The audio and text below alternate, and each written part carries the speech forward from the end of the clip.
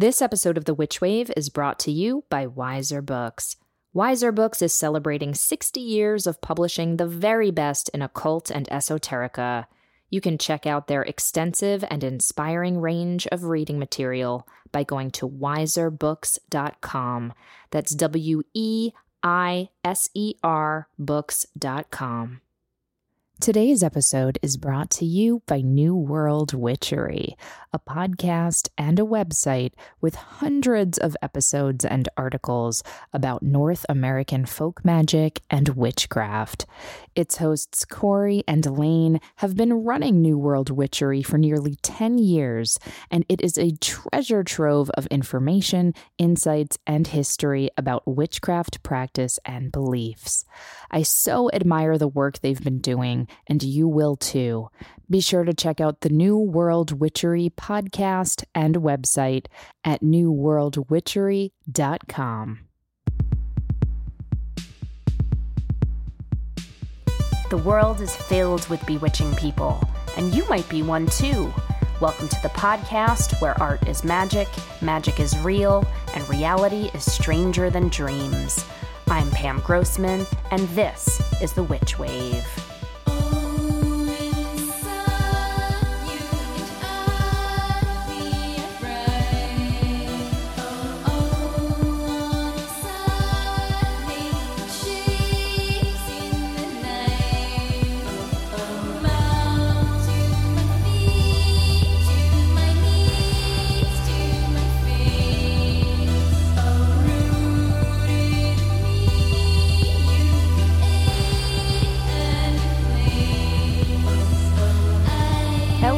And welcome to The Witch Wave, and Happy New Year, everybody.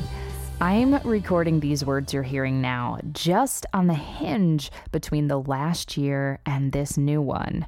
And it's gotten me thinking about how much I love these liminal moments when we transform from one state of being into another. It's as if we're stepping through a doorway that connects our past to our future. And crossing over is always a bit of a leap of faith. We trust that when we enter this portal, it will take us into a new phase of existence, and one which brings us a whole new set of lessons, challenges, and gifts. This is why so many deities of thresholds and gateways have been meaningful to people throughout history.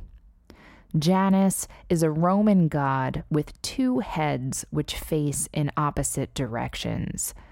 He is said to be a guardian of transitions, doorways, and passages, and he watches over beginnings and endings. One of my favorite stories about Janus tells of him taking on a lover named Cardia. As a gift to her, Janus makes Cardia the goddess of the door hinge, and he gives her the power to prevent malevolent spirits from entering doorways. We've talked before on the show about the connection between witches and owls, and the ancient Romans believed in the Strix or Stria, which was a vampiric, child-killing screech owl, sometimes believed to be a witch in disguise. And this is most likely how the Italian word for witch, or strega, came into being.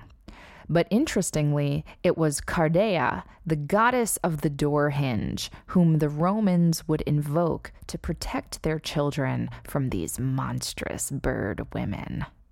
As I sit here on the hinge of 2019, I'm thinking about what else I would like Cardea and Janus to bring into being for this new year. Protection from harm and evil spirits, absolutely. But I also ask these deities to guide us both as individuals and as a global community to help us metamorphose from a state of fear into a state of open-mindedness and open-heartedness. 2018 was a very trying year in many respects, but it also felt like a year about planting new seeds and putting our heads down to do important work on our politics, our art, and ourselves.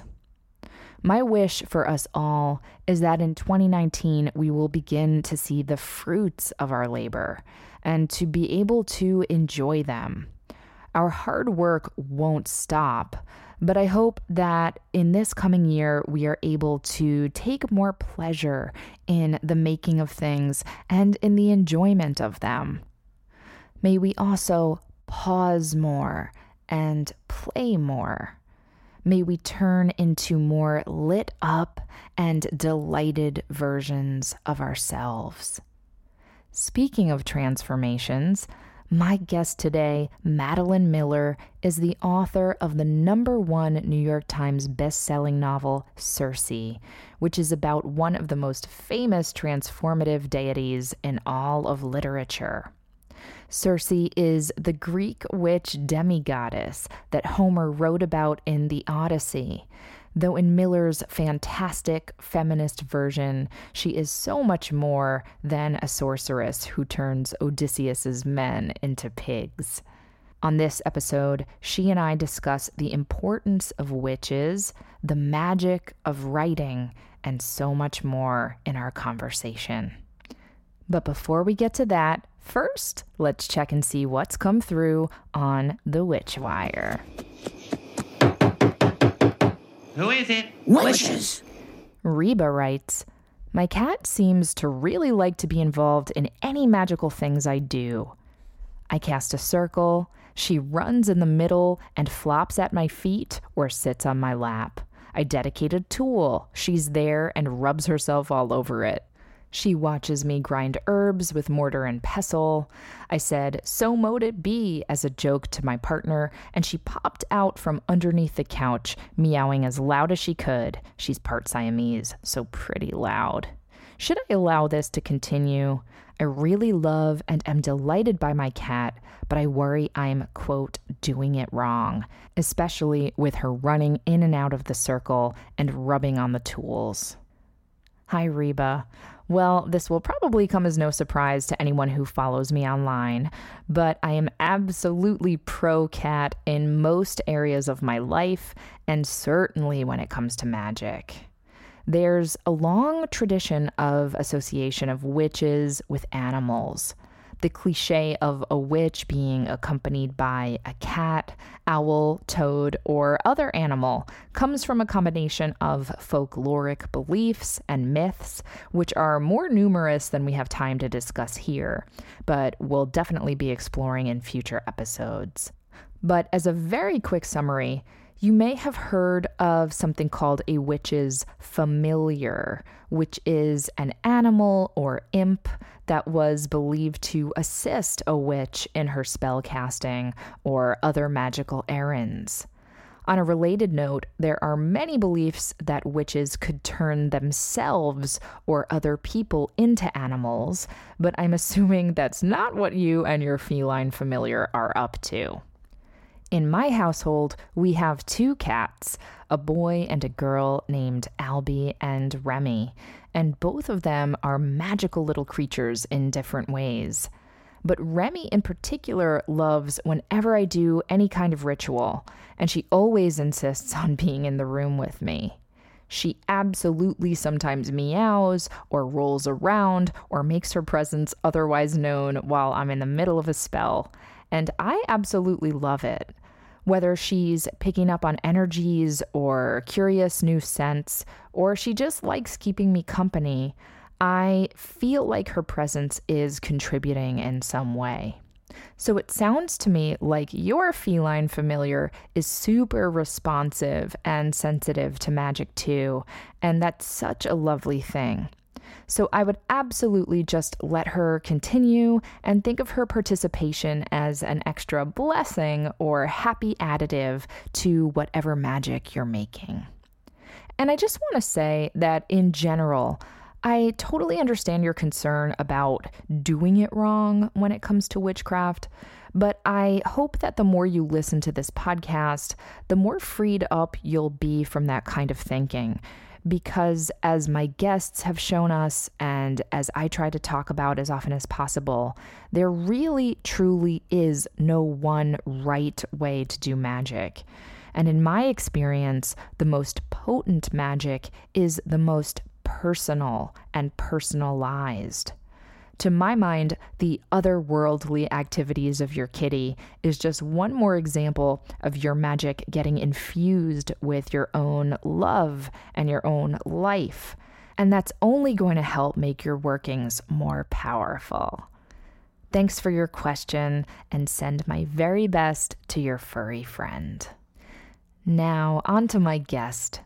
Madeline Miller is a theater director and a classics scholar specializing in Latin, Greek, and Shakespeare, but you probably know her as the author of the beloved and best-selling novels CIRCE and The Song of Achilles.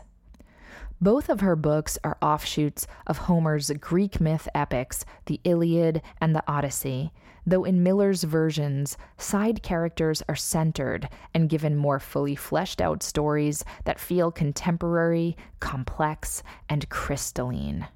Her newest book, CIRCE, brings into focus the titular divine witch woman who became Odysseus's lover after transforming his crew into swine, though that episode is just a small sliver in Miller's masterful reimagining. It was a dream come true to get to speak to one of my all-time favorite authors about witchcraft and the craft of creating art and life. Madeline joined me from her home in Pennsylvania via Skype.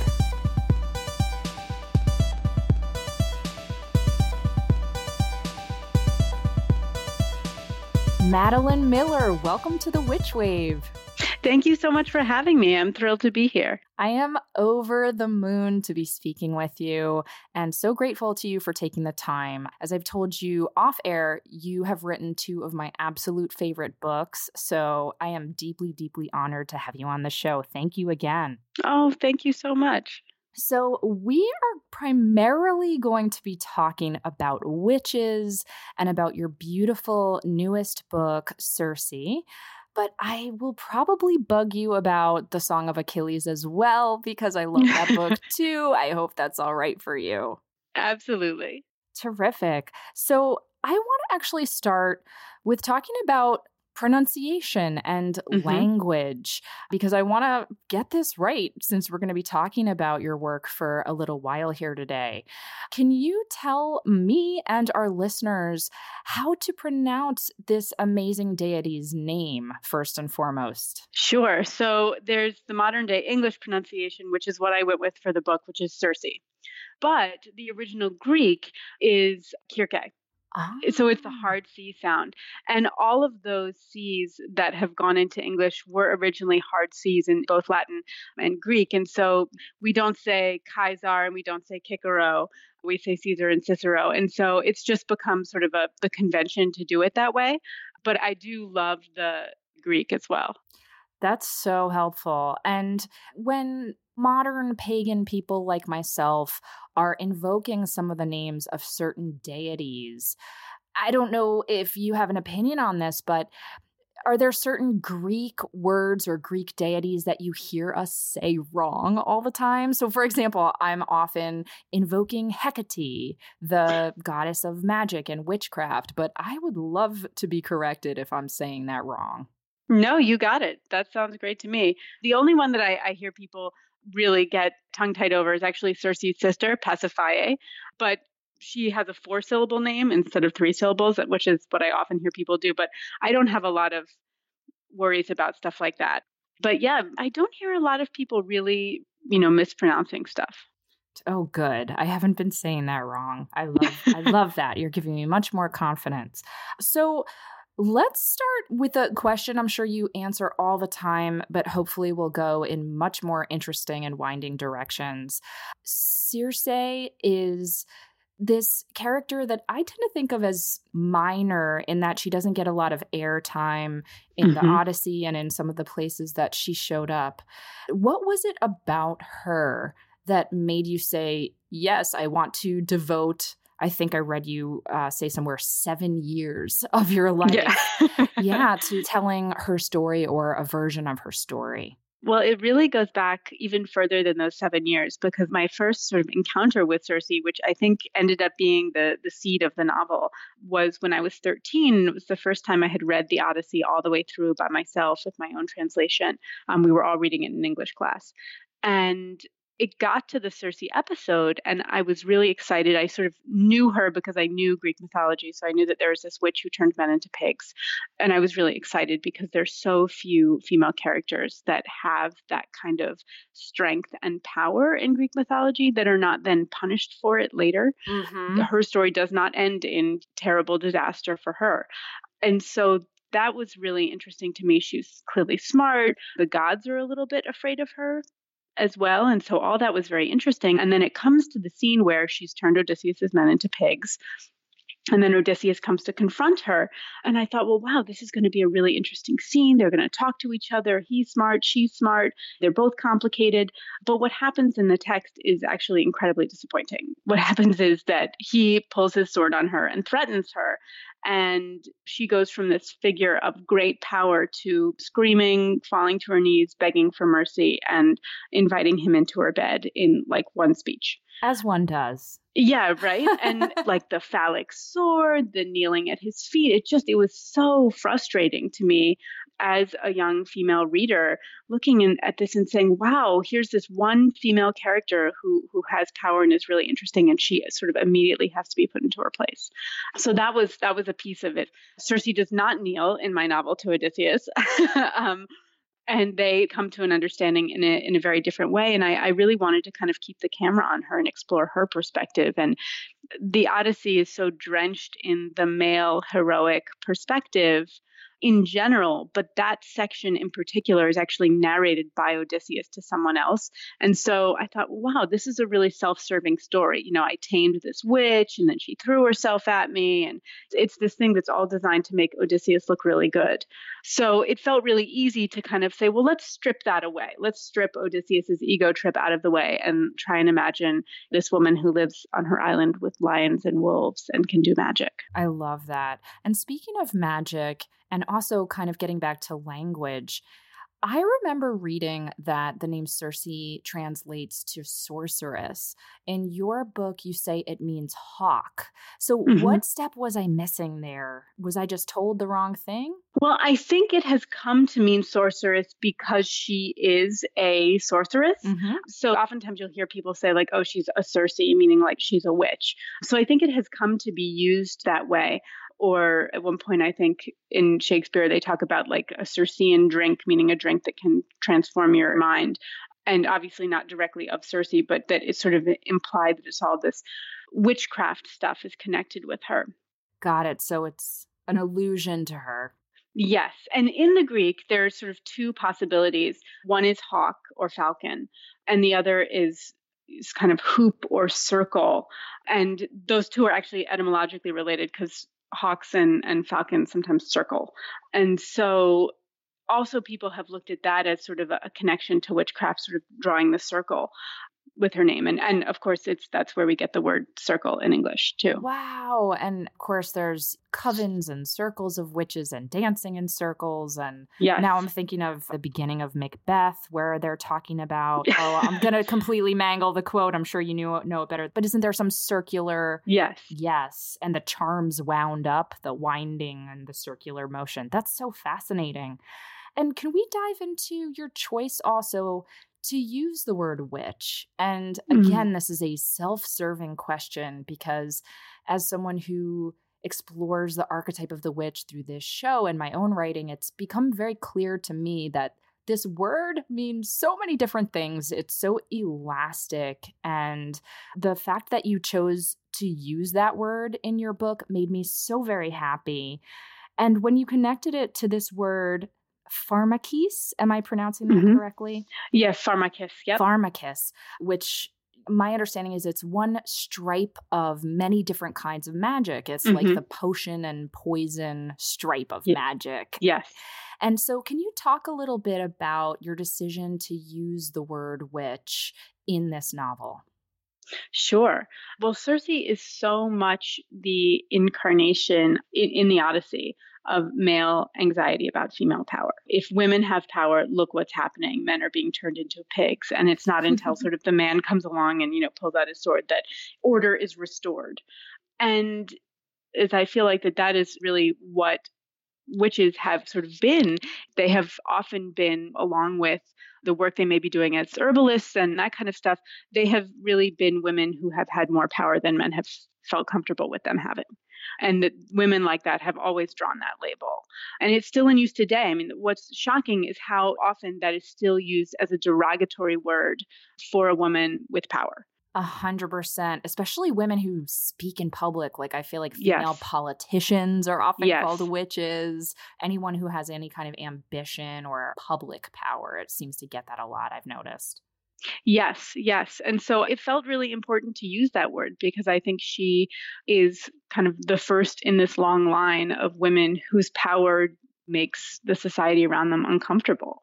I could have used sorceress, but that just felt like a really primal and important word. And as you say, she kind of comes from that, the word that Homer uses for her is someone who's skilled with many drugs, herbs, potions. And you're right, she comes out of that stripe. But I sort of felt like she is the first witch in Western literature. Let's call her that. Hell yes. And I'm so glad that you did. Now, can you give us a tiny primer on what Homer or people in Homer's time might have thought of in terms of magic? Did they literally think that the gods were doing magic? Was that the word that they would have used? And were there indeed people during that time period who were believed to be magicians? Or is it all of this linguistic soup again when it comes to our understanding of magic and witchcraft?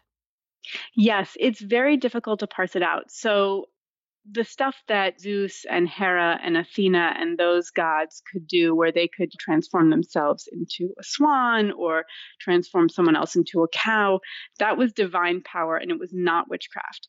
It came from sort of their ability as gods. So I don't really call it magic because I sort of have reserved in my own mind magic for witchcraft. It is divine power. And then witchcraft and magic, the sort of big witches of mythology are Circe, Aeetes, her brother, and then Medea, his daughter.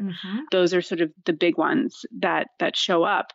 But then in later times, and absolutely the ancients believed in magic and witchcraft, and people were often very afraid of witches and of being cursed, because the two sort of, by the time you get to the Romans, the two primary things that were associated with witches, and of course this is all, unfortunately, all we have are sort of like the writings of men who were definitely not witches and who were afraid of witches. So this is all being filtered through their perspective, which is certainly extremely biased. But Horace's description of witches is that they're interested in love charms and in curses. And those are the sort of two things that they do. And he makes them these sort of repulsive figures. They're much more the hag type, kind of the Macbeth type. Yep. And they have kind of repulsive ingredients and they do sort of repulsive things. But there's also like a comedy to them, because I think he's trying to portray them as a little bit bumbling to kind of take away his fear of their power. Yep. So it's a very biased portrait. Absolutely. And it makes me think too of the ways in which I was doing magic when I was like experimenting as a teenager, where all my initial spells were about love, or they were about, and I'm not proud of this, but getting back at people who like scorned me or who didn't love me back or who hurt my feelings. I do not do that kind of practice anymore, for the record. But it was interesting to see that Circe, as, if you will, a teen witch, kind of starts her magic out of that same place of rejection or wanting love, and then what happens when she doesn't get the love and all of that. And to watch her own magic mature, even as a metaphor for the ways in which we, certainly as women, but all people, hopefully learn to come into our own power, where it's not just about, I'm going to do magic or I'm going to live my life in ways that only serve me or come from that space of ego. I want to be in service to something higher and hopefully come from a place of compassion. So it was really wonderful to see her own development through your story. Oh, well, thank you. Well, I think everyone goes through that when they're young, is those feelings of wanting so much to be loved and feeling like that's the most important thing, and the highs and lows of teenage passion. And then hopefully moving through that, as you say, to something larger and not so self-focused. So speaking of moving to something larger, we're going to take a quick break and then we're going to talk much more about the gods and CIRCE. Vera Meat makes clothing and accessories for fashion witches who like their whimsy with a bit of a bite. This New York City-based line features symbols like teeth, swords, goddesses, and dinosaurs, all made out of fine materials such as 100% recycled sterling silver and pure 14-karat gold. And now you can get 40% off everything on their site, from their witty and magical jewelry and pins to their wickedly illustrated clothing, by using offer code WITCH today. So check them out at verameat.com. That's VERAMEAT.com and use code WITCH for 40% off their jewelry, pins, clothing, and so much more today. Welcome back to the Witch Wave. Today I'm speaking with Madeline Miller. So Madeline, we were talking about CIRCE, of course, and she's the star, the protagonist of your beautiful new book. And as a magic worker or a witch, she has a lot of time on her island alone. There's this real solitary, almost insular period of her life where she starts to really grow into her own witchcraft. And I couldn't help but think about the solitary time that writers and all creative people need. And I was wondering, when you were writing her as a character, how much you were also thinking about her as a creative person in the same ways that you're a creative person. Very much. I will confess that the first draft through, in sort of the section where she's really learning her witchcraft and kind of what has to go into that, I was not thinking about my writing. And then I kind of reread it and I was like, oh, this sounds really familiar. But what I did know I wanted from the beginning is I knew that I wanted this to be her vocation and her craft to be a really significant part of the story. I think that so often women's lives have been kept out of epic poetry in the ancient world. They were considered not important. Epic is really an exclusively male genre. There are a few female characters that pop up here and there, but it's interested not only with men, but with traditionally male things like battle and inheritance and vengeance in the male sphere. And one of the things that I think doesn't really get talked about because it's considered more traditionally female is that type of craft. Yes. Really devoting yourself to learning and becoming really skilled at something. We see a little bit of that. We see a reference to Penelope as a skilled weaver in the Odyssey, but it's really kind of just a side thing. And so I was really interested in this woman who has a vocation and who really cares about it, and to make that a significant part of her character. And I certainly identify with a lot of her struggles in my own life, because I feel like it is part of the creative path, is sort of that ability to tolerate failure and to try again. Yes. But one of the things I love about witches is that they sort of straddle this line between being these isolated outsiders and then finding their own kind of weird communities or weird families, whether it's a coven or a chosen family, or choosing to have a biological family on their own terms. And I really loved that you touch on this in your book. And I really don't want to give too much away plot-wise, because for those who haven't read it, they are in for such a treat. But were you thinking also about some of those things in terms of the shift from a family that might be insufficient somehow, which I would say her family was, versus yes, the family and community that she cobbles together for herself? Yes, I think that so often really, in some ways, I think this happens to everyone, although the amount that it happens depends on what your family is like. But we're all born into our family situations, and those for our childhood, that's the whole world. That's all we know, and we take that as everything. And then at some point, we realize that we're actually on an island, and we get on a boat and we sail away. And we look back and all of a sudden we have perspective, and we might visit someone else's island and realize that their family does things completely differently. Mm-hmm. And, you start to realize, like, what are the things about my family that are really strange or maybe bad, or maybe really nice. I mean, in CIRCE's case, her family are sociopathic narcissists, so that's bad. She's very happy to sail away from them and sort of realize that the reason I felt alienated all these years is because they are, in fact, horrendous. But as she sails away, I feel like part of that process is finding, particularly for people who have that kind of abusive background or very challenging background, is finding your family out in the world and sort of finding who are the people who can really understand you since your family can't. And the finding of that community and that arc was a really important piece of CIRCE's story, is that she has spent so much time alone looking for people who will understand her. Yes. So beautiful. I was also struck by some specifically, I'll say, cisgendered female experiences that you represent. There's a birth scene that is, I hope I'm not giving too much away by saying it's pretty grisly. Let's just leave it there. And I'd love to hear you talk about why you decided to include some of those experiences in the novel. Well, I think it came out of that same impulse as really wanting to give weight to her craft. In the mythology, Circe is a mother, so therefore that is a piece of her identity.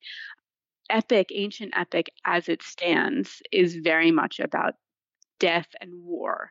And, the Iliad literally has sort of entire books that are, and then like he stabbed this guy, and then this guy died, and his brains came out the back, and his teeth exploded, and the spear went through. I mean, it's like really gruesome stuff. But I think an incredibly epic experience also in life that is not covered in ancient epic is birth. Whether you are experiencing it yourself in your own body, or supporting someone else through it, or witnessing it, or showing up at someone's house when they've just given birth, I feel like that epicness is all around it. Yes. And you are creating a new person, and you are sort of there for this very physical struggle and amazing event. And so it felt incredibly important to me to make that part of the story. But birth has been left out because it's traditionally female. I didn't want that to get erased. I mean, I think in general, women's lives have been considered just not that interesting. Exactly. But I think they're incredibly interesting. And so I wanted to, give all these moments of Circe's life their full weight. Can we talk about sex? Because you write beautiful scenes of intimacy, and intimacy that we don't often see centered. I'm thinking of queer love and sensuality, which you wrote about in the Song of Achilles. Circe, she gets her rocks off several times in the book, which I very much appreciated. Thank you. My pleasure. When you're writing about sex, what sort of things are you thinking about? How do you keep it from being or how do you make it good? That's my question. How do you make writing about sex good and not overexploitative? And what are you looking for when you're reading about sex or writing about sex? And why was it important for you to include some of those scenes in both of your books? Well, for me, I think both of these novels are first-person narrators. And so for me, I always want to know, how would this person talk about sex? If they were telling their own story, how much would they tell? How would they look at those scenes? And I always wanted to be part of their character development. So if a character wouldn't talk about it, then I wouldn't put it in. It has to sort of serve something that they really want to say. And I felt like Patroclus's love for Achilles it's romantic, it's sexual, it's sensual, and that bond between them and the sensual bond is incredibly important. And I think that the moment in particular, I think that the longest sex scene in the book is when they initially get together, and that is such a huge moment for him, both as, a queer person's recognizing I want to be with this person, but also in terms of his relationship to Achilles, that it felt like he would want to tell it, and he would want to tell the significance that it had to him and how it was really a turning point in his life. So things like that, I tried to be guided by how would he look at it. And same thing with CIRCE. She is not as descriptive, and she doesn't have sort of a long sex scene the way that Achilles and Patroclus do, because I think she's a type of character that's not going to give you the blow by blow. Yeah. But she is very open about her desire and her sexuality, and I think she's very honest about sort of the role that those moments of sexual connection play in her life. And she's very savvy about that, and understanding, at least in retrospect, what she was wanting in those moments. And so I tried to put all that in. And of course, it was important to me that she's this woman who has sexual desire. And so, of course, I want her to express that. I appreciated it, not just because I get a kick out of reading it, but also because, like I said, it's becoming less rare, but I still think it's pretty radical to show sex and desire and intimacy through the lens of non-cis male straight dudes. I really appreciate that. And we talk on the show a lot about shamelessness and the witch as a figure of shamelessness. Yes. Yeah. And so the fact that she has partners and there isn't a lot of shame around it was something I deeply, deeply appreciated. Well, thank you. I did not want her to have any shame, because I think she has moved beyond that. And, that's something that she kind of fights to rid herself of, the feelings of shame that her family sort of placed on her. Absolutely. No, I've read you describe the Song of Achilles as a retelling of the Iliad, where CIRCE, you've stopped calling it a retelling. Yes. And I would love to hear you talk a little bit more about that, especially because it strikes me that maybe I'm projecting here, but I would think it would take a lot of confidence as a writer to be able to move from, okay, I'm telling this story from a different perspective to, you know what, I'm going to tell a new version of a story that people think they're familiar with. Did you feel that kind of evolution as a writer between the retelling of one story and the, expanding of another story, if that's the right language for it? Yes, I did. I felt a big shift. I think with Song of Achilles, I was a classics graduate student. I was very concerned about being faithful to the text. I mean, even though in some sense I had a very strong opinion, which was that Achilles and Patroclus are lovers, that's the interpretation I'm following. And I felt that very strongly. But I also, it was very hard for me to leave even very small stuff out. When I made changes, I really wanted them to be very deliberate, and I sort of sweated over them sometimes. Sure. But I think what I came to understand is that these myths and these stories really belong to everybody. And I think even calling Song of Achilles a retelling of the Iliad is in some sense not accurate either, because the Iliad only covers a very short period of time. And Song of Achilles is maybe more of like a prequel to the Iliad. It tells the Iliad, but so much of the novel is the lead up to the Iliad. And then it goes beyond the Iliad as well. It sort of goes way before and then follows after. But I think I was trying to write very close to Homer so that I was sort of in dialogue with Homer. So when I changed it, I was always kind of talking to Homer. With Song of Achilles, with Circe, I felt a lot more freedom, partially because the section in the Odyssey with Circe is so small. And so, I knew I was going to tackle a few things that happen, Penelope and Odysseus, that happen sort of later in the Odyssey. But basically, the Odyssey is about Odysseus, and Circe isn't in most of it. And so just like she is a cameo, I wanted him to be a cameo in her story. And so I sort of felt free to range around. And there are only really 4 myths about her in the literature. And other than that, I kind of had freedom, and it was great. It was wonderful to use that freedom and to really find my way through her story kind of from the inside. I wanted this to be a psychological portrait of this woman coming into her power. That's so excellent. And speaking of psychological power, I want to ask you a bit more about yourself after a quick break. Longtime listeners to the podcast know that I am obsessed with Mithras candles. They are the most beautiful beeswax candles I have ever seen, and they're handcrafted in Philadelphia. Mithras candles smell intoxicating, and they look even better with their wizardly dripped pillars. They also come in a variety of other shapes, from pyramids to tapers to tea lights, and they give off a warm and gentle glow. I have tons of Mithras candles, and I can't get enough.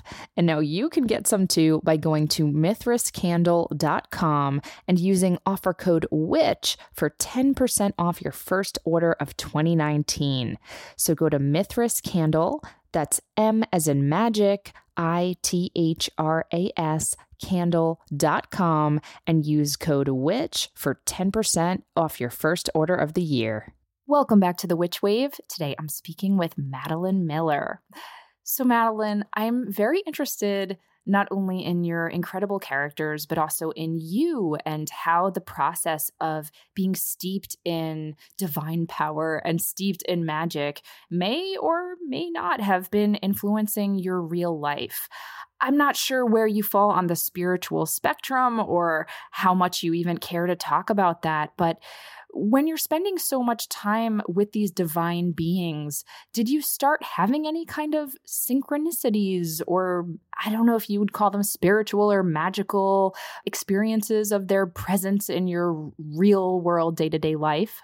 In some sense, yes, because I think that when I go into characters and I write from inside a character, it really feels like I'm inhabiting them, they're inhabiting me. It's sort of this full body, I need to be able to see through their eyes. And so it's kind of like an actor getting into character, or maybe it's like ecstatic possession. I don't know. Mm-hmm. One of those. Or channeling. Yeah, that it really feels like we're occupying the same space in that time. And so I spent a lot of time thinking as CIRCE and sort of inhabiting her. And part of the reason I think it took me 7 years is I had spent 10 years with Patroclus and living so closely inside his story and having him sort of live inside me that it took me a couple years to say goodbye. Wow. and let Patroclus go and welcome CIRCE in and really be able to listen to her voice and hear her voice and develop that voice. And so I spent a lot of time in the first 5 years writing and throwing away and writing and throwing away and trying things out. And is she like this? Does the book begin this way? Does it begin this way? Does she have 3 siblings? Does she have 2 siblings? All this stuff. And then I think that the moment that actually feels like magic for me is this moment when, I had hundreds and hundreds of pages of just junk, like things I'd written and said, this is terrible, and written and said, this is terrible. And I took a little break and I came back to it and I read through it, and it was like gleaming there on the page. I could see this sentence and this sentence and this sentence. And that's my first chapter. I'm going to build it around those ideas, and everything else is, it's like panning for gold. But that coming together, people often ask me about that moment, that sort of moment of when I knew I had the voice. And it does really feel like magic. It feels like this thing just pops into being for me. A minute ago, I was completely struggling, and now I have CIRCE's voice. And I'm still going to struggle with how to tell her story and all those things, but at least I feel like I know who she is. She's now with me. And oftentimes it starts for me with literally the first sentence of the book, that once I have the first sentence of the book, then I can sort of go from there. So it does. It feels, it's sort of that mysterious creative process that it feels very indescribable. I'm so happy that you brought up acting and theater, because I wanted to ask you about your experience as a director, and I know you do dramaturgy, but I'd love to hear more about that, because I often hear you in the context, of course, as a novelist. But what is it about theater and the classics that you enjoy bringing to life? Why have you been so attracted to these stories and to the theatric tradition? Because a lot of the Greeks, I don't have to tell you this, but certainly comes out of this great tradition of theater and performance, and that fuzzy space between magic and performance too. I was going to say, speaking of magic, I feel like theater, there is this amazing thing that happens when you bring an audience in and you have this play that you've worked on and rehearsed, and the designers and the actors and all the people who have been working together and the director to tell this story. And then there they are, and they're going to tell it, and the audience is going to sit and be there face to face with the story. You can videotape it, but it's never the same in the videotape. So true. So true. My husband's a playwright. So you know. Yes. And I've seen such incredible theater, certainly that he's made, that felt like magic, but then would be recorded, and it just flattens it so much. It doesn't have that in-person electricity. Yes, that's just the right word for it. That there is something, this transformation that happens where you're completely living inside the play. So I love doing that. And it feels very much like writing in a sense, except you have all these other people there to make the story with you, which is really wonderful. But then it's also wonderful that then you go into the world of novel writing and you get to control everything. And, yes. the upside is you get to control everything, but then the downside is it's just you.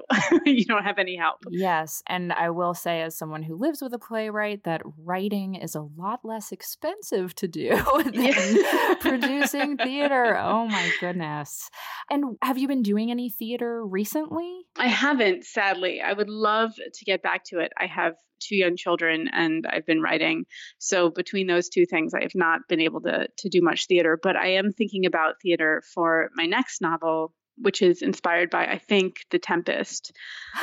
I love that, I think. So we haven't committed to this yet, but most we'll likely. have this other project that's sort of bubbling away. And so I've learned not to claim which one's going to come next because I have no control over what's going to come together.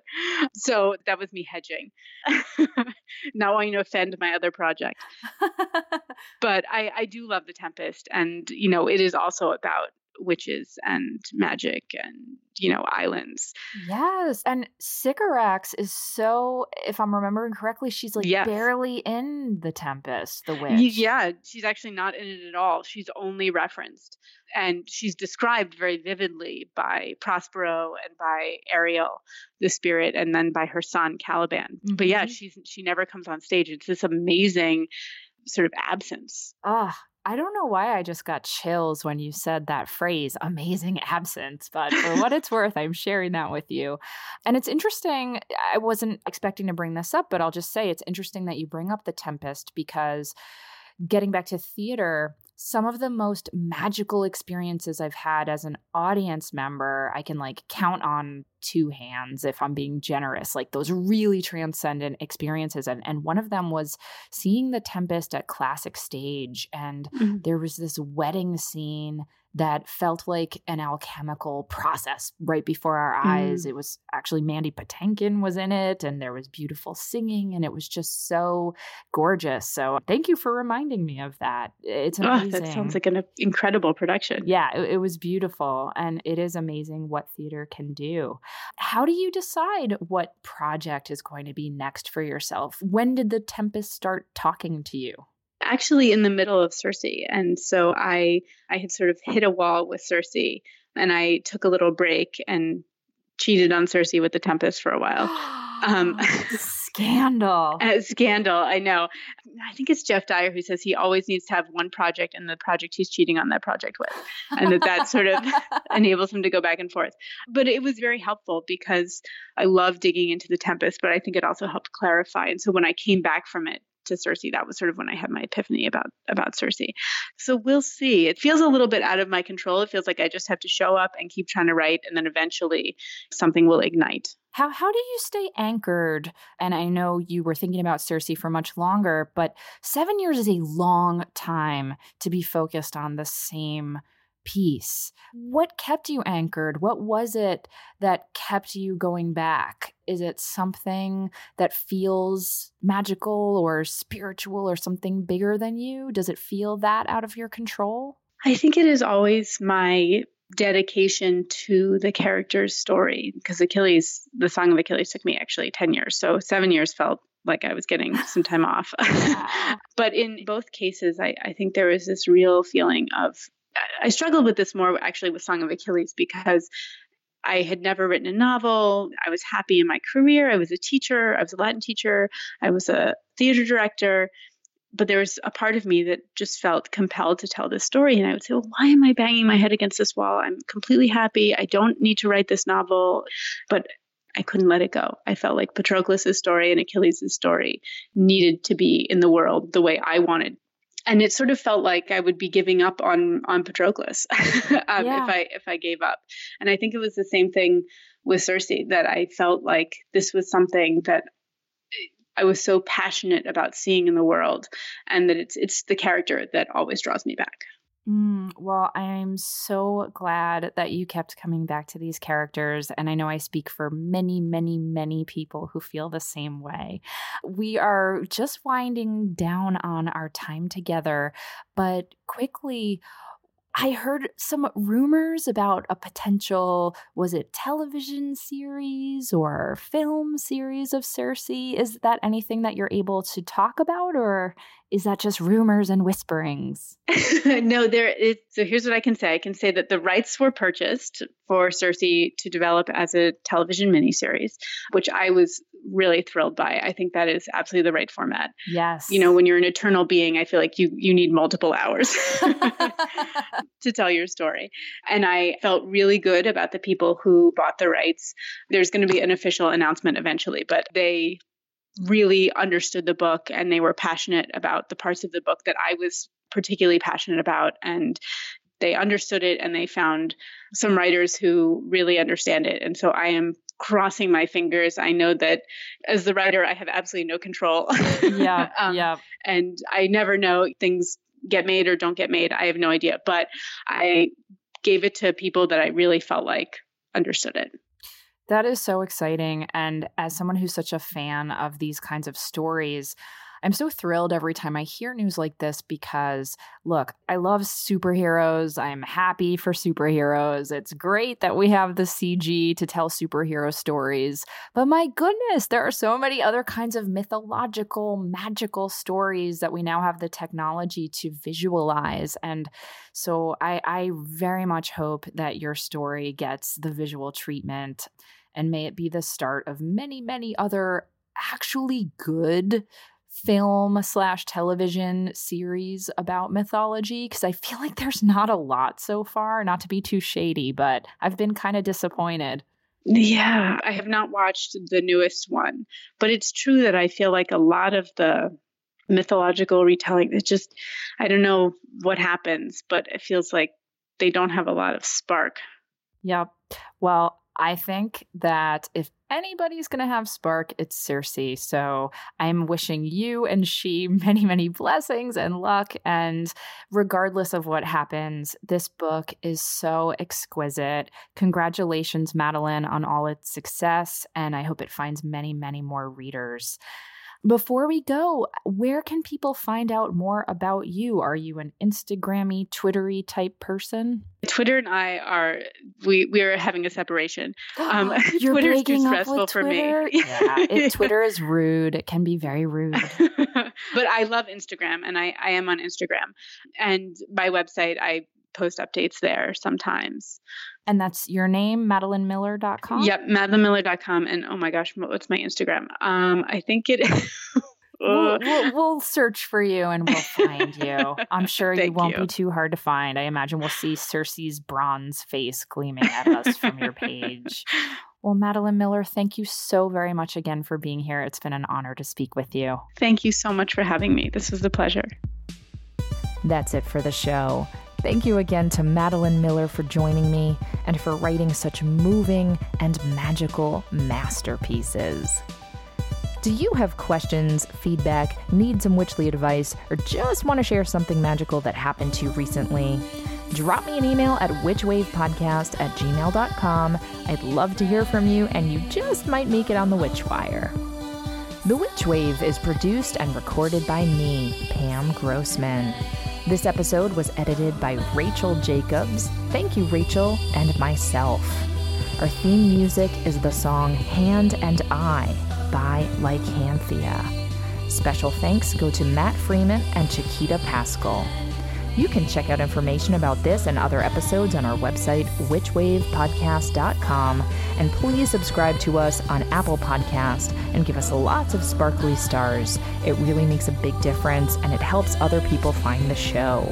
You can follow us on Twitter, Instagram, and Facebook at WitchWavePod, and you can check out my witch emoji for iPhone by going to witchemoji.com or downloading it in the App Store. And please consider pre-ordering my book, Waking the Witch. It comes out in June of this year. Thank you so much for listening, and Happy New Year! Witches are the future. I'll catch you next time on The Witch Wave.